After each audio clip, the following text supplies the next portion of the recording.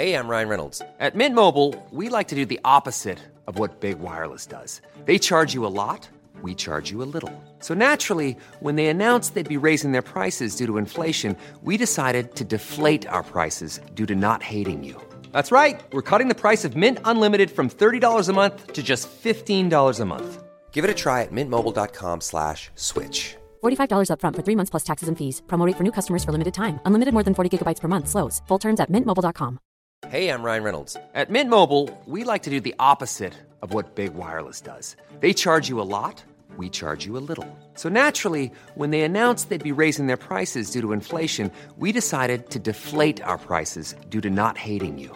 That's right. We're cutting the price of Mint Unlimited from $30 a month to just $15 a month. Give it a try at mintmobile.com/switch. $45 up front for 3 months plus taxes and fees. Promo rate for new customers for limited time. Unlimited more than 40 gigabytes per month. Slows full terms at mintmobile.com. You're listening to the QuickBook Reviews podcast. Brighten your day with a book. Hello, my fellow bookworms. This is Philippa from QuickBook Reviews, author interviews and book reviews. How are you all doing today?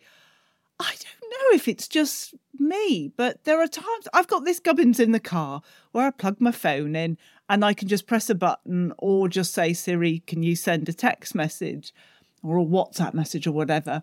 And there are sometimes he'll say, do you want me to send that? And I say, yes, please. I always like to say please to Siri. I always like to be polite. And then sometimes he says, do you want to change that? And I think, oh, does he offer that to anybody else? Or is it just when I'm sending some of my rather weird texts about thoughts that I have that he thinks, oh, that's not quite right. You need to reword that. Does anybody else have Siri ask them to if they want to change what they intend to send? Or is it just me? That is my question for the day. But I have books for the day, which are very exciting, and a listener's question, which we've got answered. So more on that later. That's very exciting. What books, what productions, what dramatics are we covering today? We are covering The Figurine by Victoria Hislop, and Victoria is very kindly coming on the podcast today. We've got All the Little Liars by Victoria Selman, and Victoria is very kindly coming on the podcast today. All the Victorias.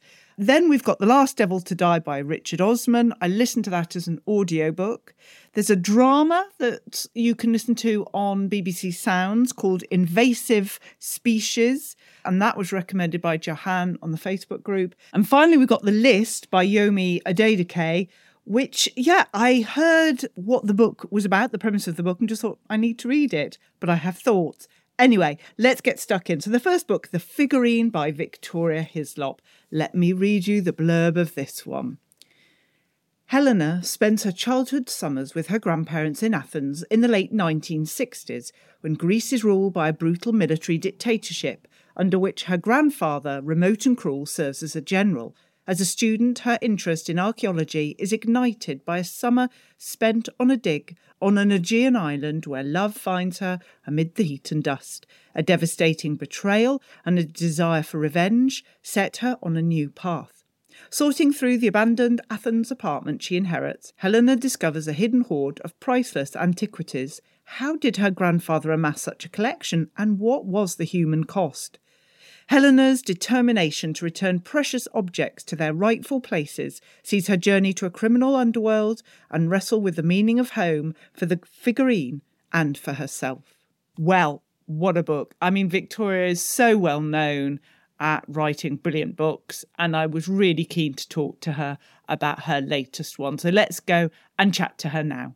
It is my huge pleasure to welcome to the podcast Victoria Hislop, whose latest fabulous book is called The Figurine. Victoria, welcome to the podcast. It's lovely to be on. Really wonderful to have such an invitation. Thank you. Oh, it's so nice to talk to you. Let's start with the first obvious basic question.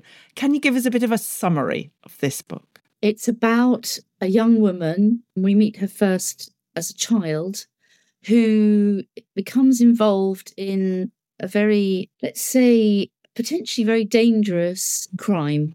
And it's not the kind of normal crime, it's the crime of the theft of archaeological artifacts, which can lead into sort of very dark waters.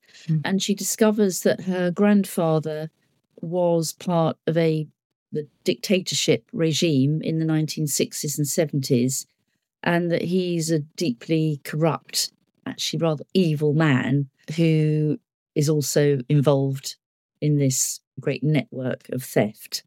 And she feels it her responsibility to do something about it. And interspersed with all this, of course, there's love and there's tragedy and there's revenge and some very Greek themes about human relationships. And you always paint such a wonderful picture of Greece in your books, from the sights to the smells to the sounds. I do feel that you transport us there, whether it's something previously in time or currently. Is that an important part of your writing? Yes, I think it is. I mean, I think people notice it, let's say a British reader, because it's not their familiar milieu. If you don't live in Greece, then I'm introducing a reader not just to the characters and the stories, but also to the place. And I think when we all read a book that's set in a familiar environment, we're not even really thinking about whether that's how, London smells or looks or what the food is in Birmingham. It's just very an organic part of our own lives. But writing about Greece, yes, I mean, I would say that the story itself couldn't happen anywhere else. I'm not just sort of transporting the reader for the sake of changing the landscape. It's an absolutely sort of integral part of the place itself. And of course, the smells, the mores, the traditions are all very different in Greece. So I hope to communicate those at the same time. And it's fair to say you don't just Google what happens in Greece. You spend quite a bit of time in Greece. I love that. Actually, it'd be really interesting to know what Google would answer. What is Greece like? No, I spend a lot of time there. I have a house in Crete and I'm there for several months every year. And I have a place in Athens as well. I rent a flat in Athens. I'm very much not a native, because that suggests I was born there, but when I'm there, I very much blend in. And I do have Greek citizenship. So I have a sort of unlimited access to time in Greece, and I speak the language. So nothing really is limited for me in Greece. I can explore it three-dimensionally, if you like. And there seems so many different parts of Greece and so much in history that it's not as if you think, I'm going to have to relocate to another part of the world because I've run out of stories. Yes, I never run out. It's true. Having said that, I would never write about the classical period, the books that Natalie Haynes is writing and so on, because she is an expert. And that to me is a different country, metaphorically. And I limit myself, I've always said this with my writing, to anything that happened after around 1896. And you'll probably say, why that date? Because that was the date that the year my grandmother was born. And I knew my grandmother extremely well. She lived with us. So I think I just picked up that tail end of the 19th century just from listening to her and knowing a little bit some of the details of her childhood. So I feel I can connect with that very final moment of the 19th century and then the whole of the 20th. 17th century, to me, I couldn't even begin to imagine what it looked like. But I think I have enough material in Greece's history of the 20th century, because it is a very sort of rich century with a lot of change, a lot of conflict, a lot of struggle, a lot of development. So it's an endless source for me of ideas. And I always learn from your books about the history elements, but you don't deliver it in a way where you're sort of ramming it down our throats of, you must know this about history. It's the way you get us to care about the characters that we learn about the history. But is it Is there a burden in representing something that's factually correct and building fiction around it? I could describe it as a burden because I'm not a historian and I didn't even do A-level history. I regard it as actually as a responsibility rather than a burden. And of course, the same time that I'm reading in order to pour information or background into the book, I'm learning myself. I always sort of regard the whole exercise as almost like going back to university, because I do read and research for usually about 2 years before I write the book. And I really actually enjoy that period of just reading, and then the way that one book leads you to 3 others, and those 3 in themselves lead to 9, and exponentially you travel through all these different paths of learning and knowledge. So it's an exciting part, but I am really meticulous about getting things right, and I do lie awake at night once the book has gone to press, being anxious in case one tiny thing is wrong. And I double check and triple check that something happened in 1951, not 1953, because it's so annoying if you get something wrong. Yeah. Yeah. Well, that's great with your attention to detail. Tell us a bit more about Helen, the main character in this book. We don't want any spoilers, but can you just tell us a bit more about her? She's Anglo, actually half Scottish, half Greek.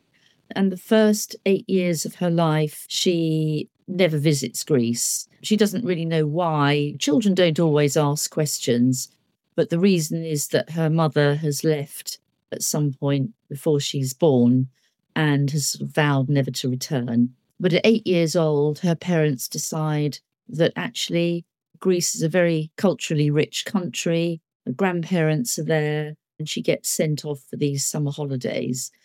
And you see things through her eyes, her kind of innocence that gradually turns to sort of discovery. And she's a bright child, and she's very curious. But unlike me, because she is quite autobiographical in some ways, she is actually a scientist, not somebody who is naturally a historian or doesn't have a passion for reading necessarily. She's a scientist. And that, to me, is the very important difference between her and me, because otherwise some of my friends who've read it said, well, it's funny, she's born in the same year as you, and she wears the same cheesecloth shirts that you wore in the early 70s and the long velvet skirt. So her growing up years in the English part of her life, because they live in Suffolk, that part of her life does quite mirror my own. She grows up in quite a small, unexciting town where the most interesting shop is Woolworths. And that was my background. And I sort of grew my hair long and frizzy in my teenage, and so does she. So there's lots of that part of her is quite autobiographical. But then what I don't have in my life is this Greek other half. And during the course of the book, she discovers the Greek side of herself, which comes out in a very sort of explosive way. She discovers the sort of the hinterland of the Greek psyche that she wouldn't have if she was 100% Scottish. We actually watch her going to university and then through into her mid-20s. So unlike many of my other books, we don't see the protagonist getting old. We don't see them dying, because quite often I kill my characters off by the end. I feel I need to complete the circle. But she's very much alive at the beginning. And yeah, I got very fond of Helena once I realised she wasn't me, and she started doing sort of things that surprised me. And you're going to read us a little bit from the beginning of the figurine. I am. This is from the very beginning, when this little innocent, as indeed an 8-year-old is, who hasn't travelled anywhere before in her life, and we see her arriving somewhere strange. We don't yet know where it is. 1968. Helena stood at the top of the aircraft steps, blinking into the sunlight. A hot breeze blowing strands of hair across her face. Why was everything shimmering? So dazzlingly bright. Pas mimicry, said the air hostess. holding her hand tightly as they descended onto the melting tarmac. "Let's go, little one." At passport control, Helena's airline auntie showed the child's stiff new passport to an official before taking her to retrieve her brown plastic suitcase from the carousel. Helena was then handed over to a driver who was parked directly outside the exit, and as they approached the large black car, she noticed a silver statuette perched on the front of the bonnet, a shiny, winged lady. The 50-minute drive took her along the sea, so blue, so calm, and then into a network of busy, colourful streets where she wound up her window to keep out the fumes. Twice, when the car had to stop because of the traffic, a few children clustered around and peered in to look at her, and she shrank back into her seat, embarrassed. In another street, someone approached selling flowers. Everything seemed exotic and strange, the buildings tall, the roads narrow. Finally, in an area where there were much fewer people, much fancier dress shops and more trees, they stopped outside an elegant apartment block. "Evo imaste," said the chauffeur, speaking for the first time. "We're here."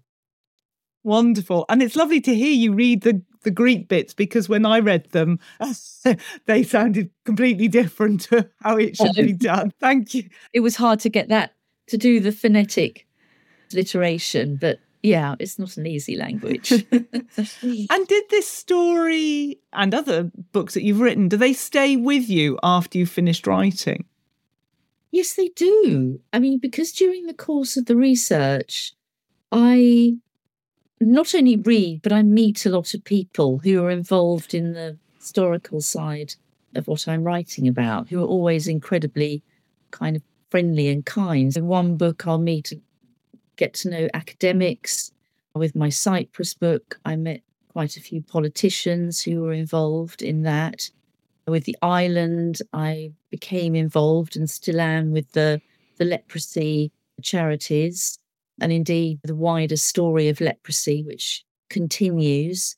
So I gather a lot of people that I don't lose touch with. And with this book, I met archaeologists who took me on digs, showed me around their work that they've been doing for 60 years.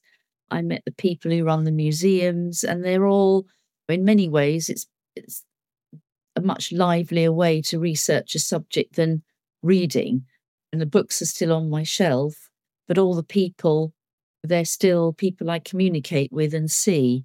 So I've made a lot of new friends through this book. And I think the subject of the book, which is the theft and the meaning of the loss of an archaeological treasure, is something very current because of what's happened at the British Museum. Suddenly it's not a little sort of minor subject of minor importance. It's been on the front page of the newspapers.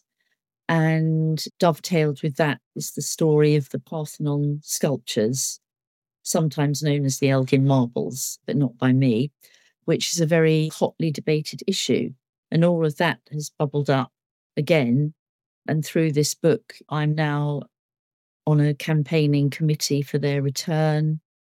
And I've been the patron of a fundraising project for a big research centre at Knossos, which is everybody listening to this will know, but Knossos is the ancient discovery in Crete, the Minoan Palace and all the other kind of civilizations that lived around there. So yes, I get very involved. Yes, it becomes almost a job in itself, my connection with some of these organisations. So when there are Greek organisations or charities looking to further their cause, do they have meetings and sit there and say, right, we need to get Victoria Hislop to write a book about it, and then we'll get much more promotion? Are you getting all these emails suggesting ideas? Weirdly, the one thing happens and then the other, I think. I mean, obviously there's only so much that you can do to be effective, but it was really satisfying to be part of the project at Knossos, because they're now going to be able to build this amazing new educational resource place for the archaeologists to work. which replaces a very old, slightly dilapidated building from way decades back. That was something I feel really pleased to have been able to help, because it will be there hopefully for the next 200 years, long after I've gone. I mean, not many years in the scale of archaeology, but as a place for people to learn more about European culture and where we've come from and how it all connected together. That's a really satisfying thing to have done. And what an amazing thing to come out of writing such a wonderful book, to have that impact in so many ways. It's just wonderful. Yes, I hope so. I mean, there is in the book an element, I would say, with a very small p, of propaganda to make people understand why, if things are removed from a site or taken to another country far away from where they were created, to make people think. And I think write books in order to make people think, because that sounds very didactic, but I hope it just stirs people's thought processes a bit more and opens a window onto something, if you like. And then they can close the window again and not just enjoy the story, but they might go, actually, yeah, maybe I'll change my mind about A or B. Yeah, absolutely. Talking of windows, we come to the final question, which is opening a very different window onto your writing habits, Victoria. But this is a question we ask every author on this podcast, so prepare yourself. And it's a very serious question. And the question is, what biscuit powered the writing of the figurine? What was your biscuit of choice? That's a really great question. There is a biscuit that's actually mentioned in the book, and it's called a corabieves, and it's like shortbread. It's Greek, obviously, but it is crumbly, much lighter and crumblier. And I bring them back in a box from Crete when I go to London, and it's when you've only got hand luggage, it's the heaviest thing in my luggage, because when I have like 40 of them in a big box, that's quite a weight, a couple of kilos. And they're just delicious, heavily sort of, I'd say, dipped in icing sugar. So they're very, very sweet, but have this amazingly satisfying texture. You can't actually dip them in your coffee because they would just completely disappear in your coffee. But for me, they are, I suppose they're the Greek form of shortbread, and I'm very addicted, and I have no idea how you make them. Yeah, that would be my approach. I don't care how they're made. I'll just concern myself with the eating part. They turn up in the book because they're described, the smell of baking corabieves is described at one point, and it makes her feel very sort of connected with the place. Oh, fantastic. It's just lovely to talk to you and to hear more about the figurine. Victoria Hislop, thank you so much. Thank you. Coming up, one more author interview and more book reviews. Ever catch yourself eating the same flavorless dinner 3 days in a row? Dreaming of something better? Well, HelloFresh is your guilt-free dream come true, baby. It's me, Keke Palmer. Let's wake up those taste buds with hot, juicy pecan-crusted chicken or garlic butter shrimp scampi. Hello Fresh. Stop dreaming of all the delicious possibilities and dig in at HelloFresh.com. Let's get this dinner party started. Ryan Reynolds here from Mint Mobile. With the price of just about everything going up during inflation, we thought we'd bring our prices down. So to help us, we brought in a reverse auctioneer, which is apparently a thing. Mint Mobile Unlimited Premium Wireless. How to get 30, 30, bit to get 30, bit to get 20, 20, 20, bit to get 20, 20, bit to get 15, 15, 15, 15, just $15 a month? Sold! Give it a try at mintmobile.com/switch. $45 up front for 3 months plus taxes and fees. Promo rate for new customers for limited time. Unlimited more than 40 gigabytes per month. Slows full terms at mintmobile.com. Life is full of awesome what-ifs, and some not so much, like unexpected medical costs. That's why United Healthcare provides Health Protector Guard fixed indemnity insurance plans to supplement your primary plan and help manage out-of-pocket costs. Learn more at uh1.com. Want to teach your kids financial literacy, but not sure where to start? Greenlight can help. With Greenlight, parents can keep an eye on kids' spending and saving, while kids and teens use a card of their own to build money confidence. As a parent, you can send instant money transfers, set up chores, automate allowance, and more. It's a convenient way to run your household, customized to your family's needs, and the easy way to raise financially smart kids. Get started with Greenlight today and get your first month free at greenlight.com/ACAST. So now we go to All the Little Liars by Victoria Selman. Let me read you the blurb of this one. What really happened at Turtle Lake? You think you know, think again. California, 2003. A 13-year-old girl disappears from a party at Carlsbad's Turtle Lake. Discovered on the trunk of a nearby cottonwood tree is the word liar graffitied in blood. 3 teenagers went to the lake that night, but only 2 came back. Later they confessed to murdering their friend. But did they really kill her? And if not, why say they did? Told across 2 timelines and tapping into a horrific crime, All the Little Liars is a novel about sisterly love and toxic friendship that asks, how much would you sacrifice to belong? Very good, very good. Let's go and talk to Victoria Selman now. Well, it is my huge pleasure to welcome to the podcast today Victoria Selman, whose latest fabulous book is called All the Little Liars. Victoria, welcome to the podcast. Thank you so much for having me on your show, Philippa. It is great to have you on. This episode is all about the Victorias. We've got Victoria Hislop and Victoria Selman. Absolutely. What more can you want? What more can you want?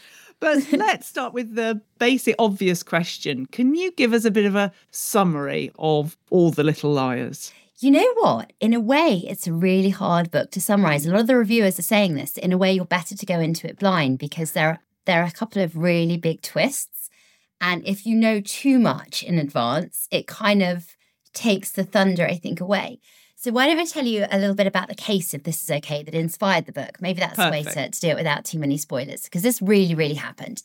So it's a crazy case, absolutely mad, from about 15 years ago in the States, in Virginia, where 2 girls, 2 seemingly normal girls, nice families, nice homes, no trauma, no neglect, no deprivation, anything that would normally be red flags, murder their best friend. And they later confess to committing the crime. But when they're asked, why did you do it? All they can say is, we didn't like her. And I read this, and I mean, I'm the mother of teenagers. And so obviously this it has a certain relevance for me. But it was a case I read about a few years ago, and it stayed with me. And it's just been sort of, I guess, sort of spinning around in my brain, drip, drip, drip. And in the end, I created this fictional. So my book is fiction. The characters in it are completely made up. The girls in the real story were 16. The girls in my narrative are 13. So it's fictional take on what happened. I study criminal profiling, criminal psychology. So I'm really fascinated with motivation. So the book is not gory. I'm very squeamish, and I wouldn't subject my readers to too much gore.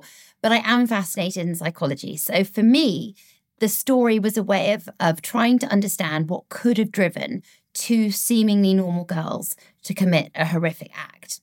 But it's not the girls I'm really interested in. I'm interested in the people who are left behind, who are impacted by the crime. So the story is actually told through the eyes of the sister. And it explores the impact of her family, of losing her sister, of rebuilding a life, of not managing to rebuild a life. I mean, how trauma stays with you. And therefore, the book is told in 2 timelines, the past and the present.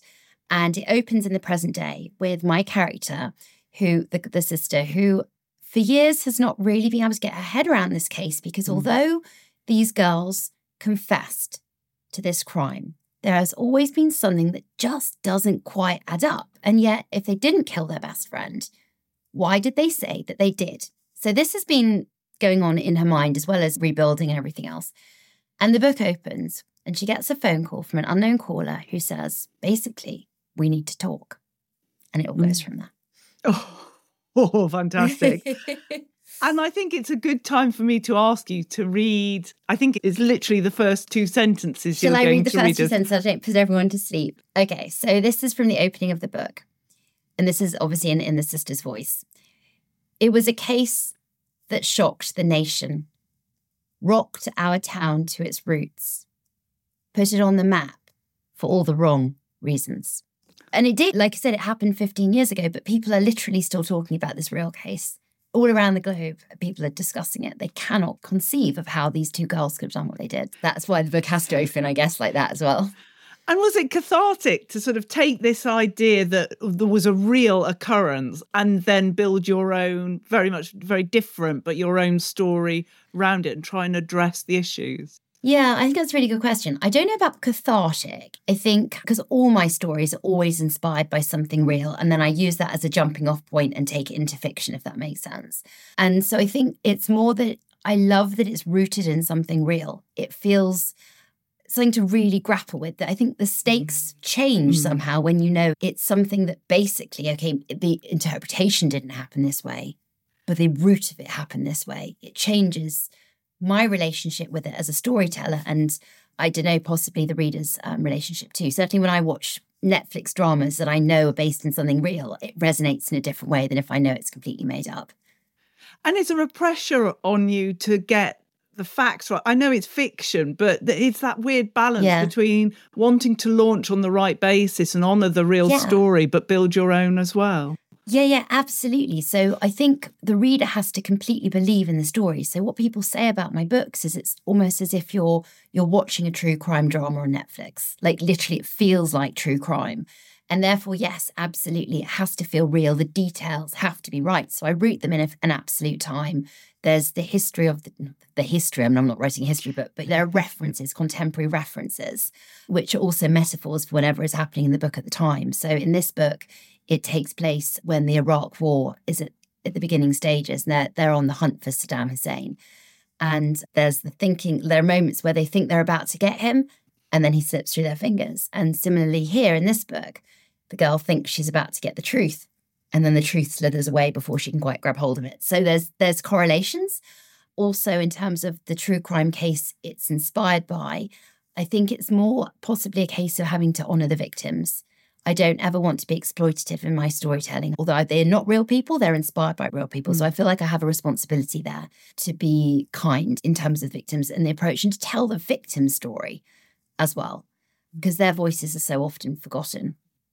So for me, there's that aspect too.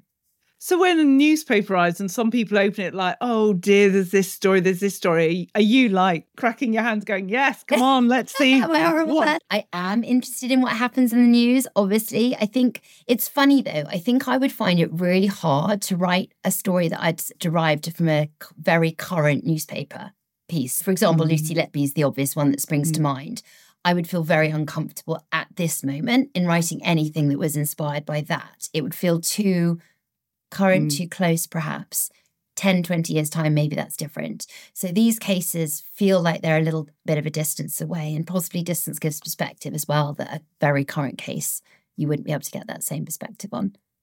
So if your books are based on, if the gem of it is something that has actually happened, do the books stay with you a long time after you've finished writing them? You know what? You asked me that question about catharsis, and I suppose that's the part. So they've stayed with me for a long time before I start writing them. So I think about the cases for a long time. Yeah. But perhaps then the telling of the story is the cathartic moment for me, as you said. And then it's my way of dealing with it. Maybe that's my way of processing it. So actually, after writing the story, although I'm thinking about the real cases a lot, obviously, as I'm writing it, when I finished and the book is on the shelves, I find I'm not thinking about it in the same way anymore. So when you're writing it, are you one of those authors that can say, oh, I'm just channeling the characters, as I'm not telling the story they are, it's just coming through? Or is I it don't a bit think I'm harder? quite as cool as that. I try and look through their eyes. I try and imagine how they would see things. I'm very filmic, I think, in the way people say, in the way that I write. So it's often like you're watching something as well as reading it. And it's because when I write, I don't know if this sounds naff, I hope it doesn't, but I kind of almost see pictures in my head. And I'm kind of describing what I'm seeing happening, like you're watching a film and I'm writing it down. But I'm very interested, like I said, in psychology. So that's my interest. So I really do try to get into the heads. And I have as well as having studied, obviously, criminal profiling, criminal psychology, I also have a very good friend who is a psychologist. And so I will always run by my view of the character and how they would respond to different situations by her to make sure that it's psychologically true. Because I think there's nothing worse than reading a book where it jars psychologically. So they just wouldn't react like that. That's for the purpose of the plot, and it just feels like a cheat. And for me, that ruins the story completely. So it has to feel real, I think. In that you asked about real, does it feel real for the case? But I think, does it feel real for the psychology as well? It's really important to me. So which came first, the studying in this area or the writing or want to write? I think it was the studying. I've wanted to write forever. I mean, literally since I was a little girl, I've been wanting to write. I always loved to read. I was the kid who was always walking around nose deep in a book. And I think when you love to read, there's always a part of you that would like to write as well. So that was my little aim. It took a while for it to come true. Very, very many years went past before I really seriously tried to do it. And I took courses and so on. And it was while I was taking those courses and writing initially, I was beginning to watch programs like Criminal Minds. I don't know if do you like Criminal Minds? Obviously it's a criminal profiling show. And I loved it. And it got me interested. And then I started reading books like Mindhunter, which are just absolutely fascinating. So the author of Mindhunter he's effectively the godfather of criminal profiling. And he talks about cases. He talks about how he started it, how he set it up with the FBI. It's fascinating. And from there, I began to read more. And then I was like, you know what? I shouldn't have read history at university. I should totally have read criminology. So you know what? Hey ho, I'm going to do. It was an open university type course, so I did that. Loved it, and then took some more courses like that, and was just reading all the time, and just still fascinated by it. Oh, fantastic. So when you write the books, including All the Little Liars, which is the best word to write, the first word or the last word? You know what? I love that question. And the answer for me is both. I actually don't start my books, or rather, not that I have to, but I always have in mind when I start my books, the first sentence and the last sentence. So I literally know them. And I do plan very rigorously. So I have a very detailed roadmap as well. But it's the first and last lines I know. So they're my bookends. So is the middle word of the whole book the hardest word then? It may be and or the, which is probably easy enough. How do you know when a story idea has got enough flesh on it to become a book? Well, I have a great agent. So what I always do is I have loads of ideas. We all have loads of ideas, and they're not all book ideas that are good enough to be made into books. And I will often say, hey, David, I've just had this idea about such and such. And if he thinks it's rubbish, I go, And I go, okay, fine, I'll think again. And if he thinks it's got legs, I'll be like, okay, send me a synopsis. So then I write a synopsis. He's like, this is good. Okay, do an outline. So I'll do an outline. And the outline is more for me than for him. So it shows me, is there enough, as you say, is there enough meat in the story for it to be a story that's going to sustain itself over, 80,000 words? And sometimes it's not. So I had a story, I loved the idea. I won't tell you what it is because you never know, I may be able to make it work, but I loved it. It really, really was brilliant to my mind, except there wasn't enough meat in it. I couldn't see how to make it suspenseful enough. The concept was really grabby, but could I keep the reader guessing? Could I keep it interesting over that length of time? And I was like, I'm not sure I can. So I put that to one side. So often, in fact, the book I worked on most recently has actually ended up in, actually don't hit delete is the truth, because you never know what you can take from something. But I've put it to one side, actually, because I wrote the entire first draft, having even written the outline and the first draft. And I thought, just wasn't working. And yeah, I could probably get it to work, but I don't want to just get something to work. I want it to feel magical. And if it doesn't feel magical, I don't want to do it. I'd rather wait longer to bring out something I can be truly proud of. Gosh, I was going to ask you what's next, but it sounds like a mental breakdown. No, I am actually working on something I'm very excited about, which I'm now in the outlining stage. So again, who knows, maybe it will come to nothing, but it's a bigger picture story. So I'm really interested in family dynamics and also exploring stories through the eyes of people you don't normally see. So for example, for All the Little Liars, it's through the sister's eyes, whereas the normal way of telling it would be through presumably the perpetrator's eyes, I assume, or the detective's eyes or whoever. In Truly Darkly Deeply, which was my previous novel, it was a serial killer's legacy explored through the eyes of his daughter. So again, oftentimes you'll see these kind of stories through the girlfriend's eyes, the wife's eyes. But I was really interested in the child's perspective. Children aren't talked about in these kind of narratives. And yet the impact on children is massive. I mean, it defines them. And I was interested in that. How would it affect you growing up to think that the man you loved as a father actually murdered however many people, and one of them was even a kid your age? How would that feel? How could you live with that? How could you live with the guilt? For me, it's exploring dynamics. It's looking at stories through different voices. And this is a bigger picture story, but it's also rooted in true crime. And it's explored actually as well, deeply through the eyes of this guy's daughter. So we'll see where it goes. I'll keep you posted. Maybe in the bin, who knows? No, I'm sure not. But I hope not, for your sake. And I for hope ours. not. How do you manage the pace? Because you've got the twists and you've got the pace in your books. Does that come naturally, or is that something you have to remind yourself to build in?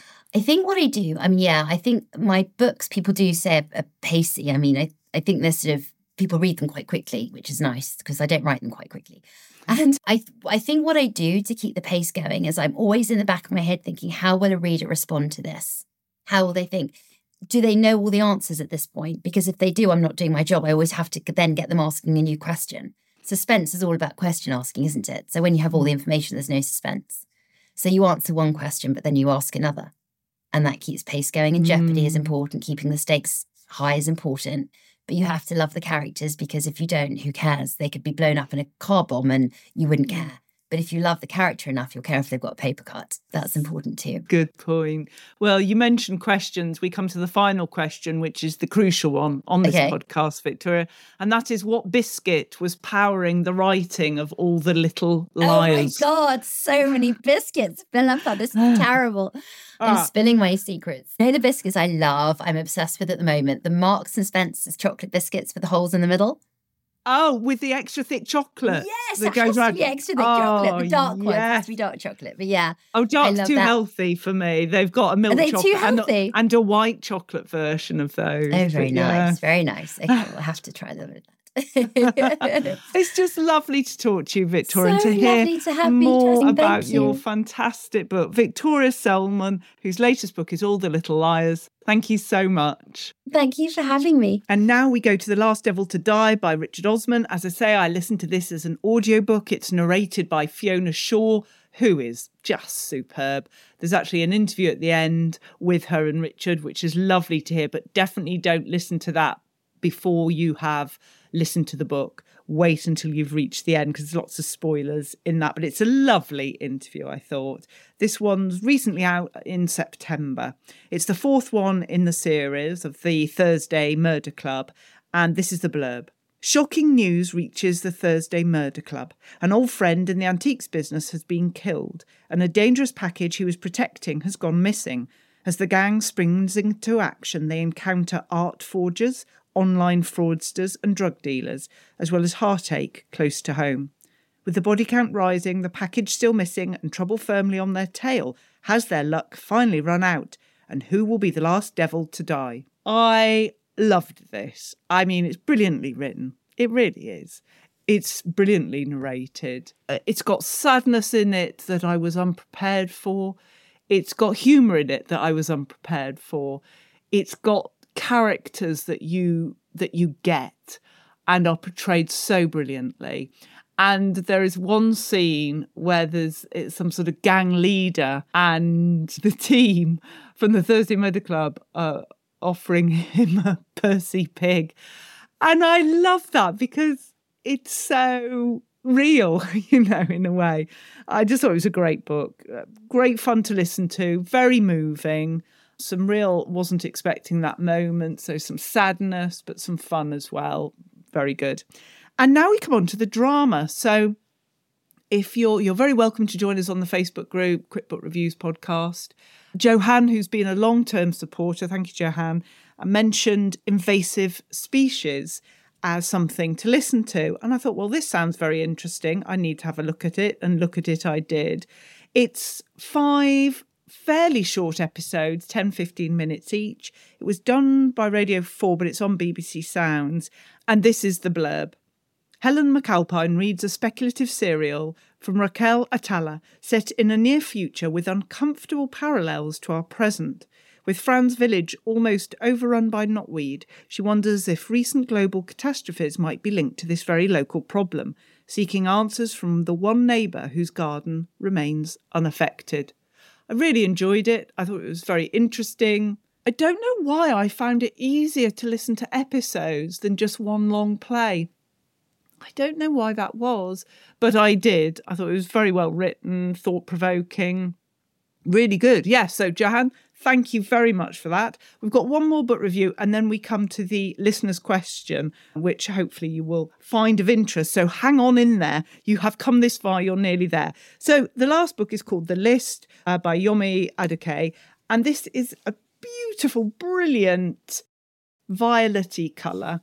And the minute I heard the blurb, I just thought, I need to read this. So here we go. Verified couple, unverified rumours. A high-profile journalist at Woman magazine is marrying the love of her life in 1 month's time. Young, beautiful and successful, she and her fiancé Michael are the couple goals of their social networks. And as Michael has finally landed the job of his dreams, the pair truly seem to have it all. Until one morning when they both wake up to the same message. Oh my God, have you seen the list? It began as a list of anonymous allegations about abusive men, circulated in secret to protect other women. Now it's being published online. Ola made her name breaking exactly this type of story. She would usually be the first to cover it, calling for men to be fired. Except today, Michael's name is on there. With their future on the line, Ola gives Michael an ultimatum to prove his innocence by their wedding day.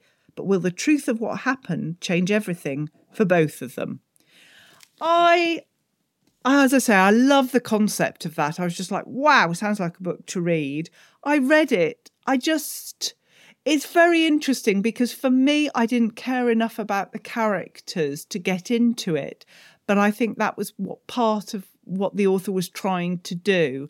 And so that it wasn't automatically the Me Too. It was just a thought-provoking book. So in some ways I was disappointed with it, but I'm still glad I read it. And it looks beautiful on the old bookshelves. So that's something at least. But now we come to the reader's question. And I should have some sort of drum roll, I think, really, for this. I had an email from Debbie. Debbie, thank you so much. Honestly, I love your questions that come through. Debbie was at that point on holiday and on holiday had been listening to the podcast. So I'm sorry for ruining your holiday, Debbie, with my waffle. But anyway, and she says some very kind things about the podcast. Thank you so much. Honestly, thank you, Debbie. And she was referring to an interview I did recently of J.P. Delaney, whose book was called The New Wife. And she emailed me because she'd looked it up and saw 2 other books with the same title and wondered what authors and publishers think about this. And is it, it's a bit of a risk that somebody might hear of a book and order the wrong ones. And she said there must be no rule about it, but she wondered what authors' thoughts are on the subject. So I contacted Quercus that publish J.P. Delaney's book, The New Wife, and Joe very kindly responded, Joe Christie from Quercus, and he said this. Legally, titles aren't copyrighted, so there's no issue with having the same title. Creatively, it is frustrating if you look up a title you think is perfect for the book and you see that another publisher has had the exact same idea, particularly if it's very close in terms of genre. Commercially, you can see how it happens, particularly in commercial fiction or non-fiction, because you want it to be as immediately obvious as possible for the reader. So really, as ever in publishing, it's as long as a piece of string. If it has been a few years, or if the book itself wasn't massive, it wouldn't be a deterrent. But we wouldn't want to call the new Beth O'Leary something similar to Emily Henry. Authors can be more sensitive about it, but some don't really mind. Hope this at least gives some food for thought. Joe, thank you so much for that very considered and useful reply. Yes, I think what we have to do as readers is not only be aware of the title of the book, but the name of the author, because they're not going to have published 2 different books with the same title. So I guess it's just marrying up those 2 details and not just thinking, oh, that's the title of the book. I'm going to acquire it. You never know. You could do a very interesting study on books with the same title and comparing and contrasting them. So yes, really good question, Debbie. Thank you so much. And huge thanks to Joe for that very considered and brilliant response. So that's it. I just need to wrap up and remind you what we've discussed today. We have discussed The Figurine by Victoria Hislop, and Victoria very kindly came on the podcast. We've discussed All the Little Liars by Victoria Selman, and Victoria, the second Victoria, also very kindly came on. I've told you about The Last Devil to Die by Richard Osman, this drama on BBC Sounds called Invasive Species by Raquel Atala, and then The List by Yomi Aduke. And that's it. We've had a listener's question answered. I've raised a question about sending messages. And I think that's it for today. I think I need to send you on your way, but I'll be back on Friday with a short episode with 2 authors answering 5 questions. That's your time. You are free now to go and wander in the world. Let your wandering be filled with joy and books. Just look after yourselves, and I'll talk to you very soon. Take care now. Bye-bye. You've been listening to the Quick Book Reviews podcast. That's enough books, said no one, ever. See you again soon.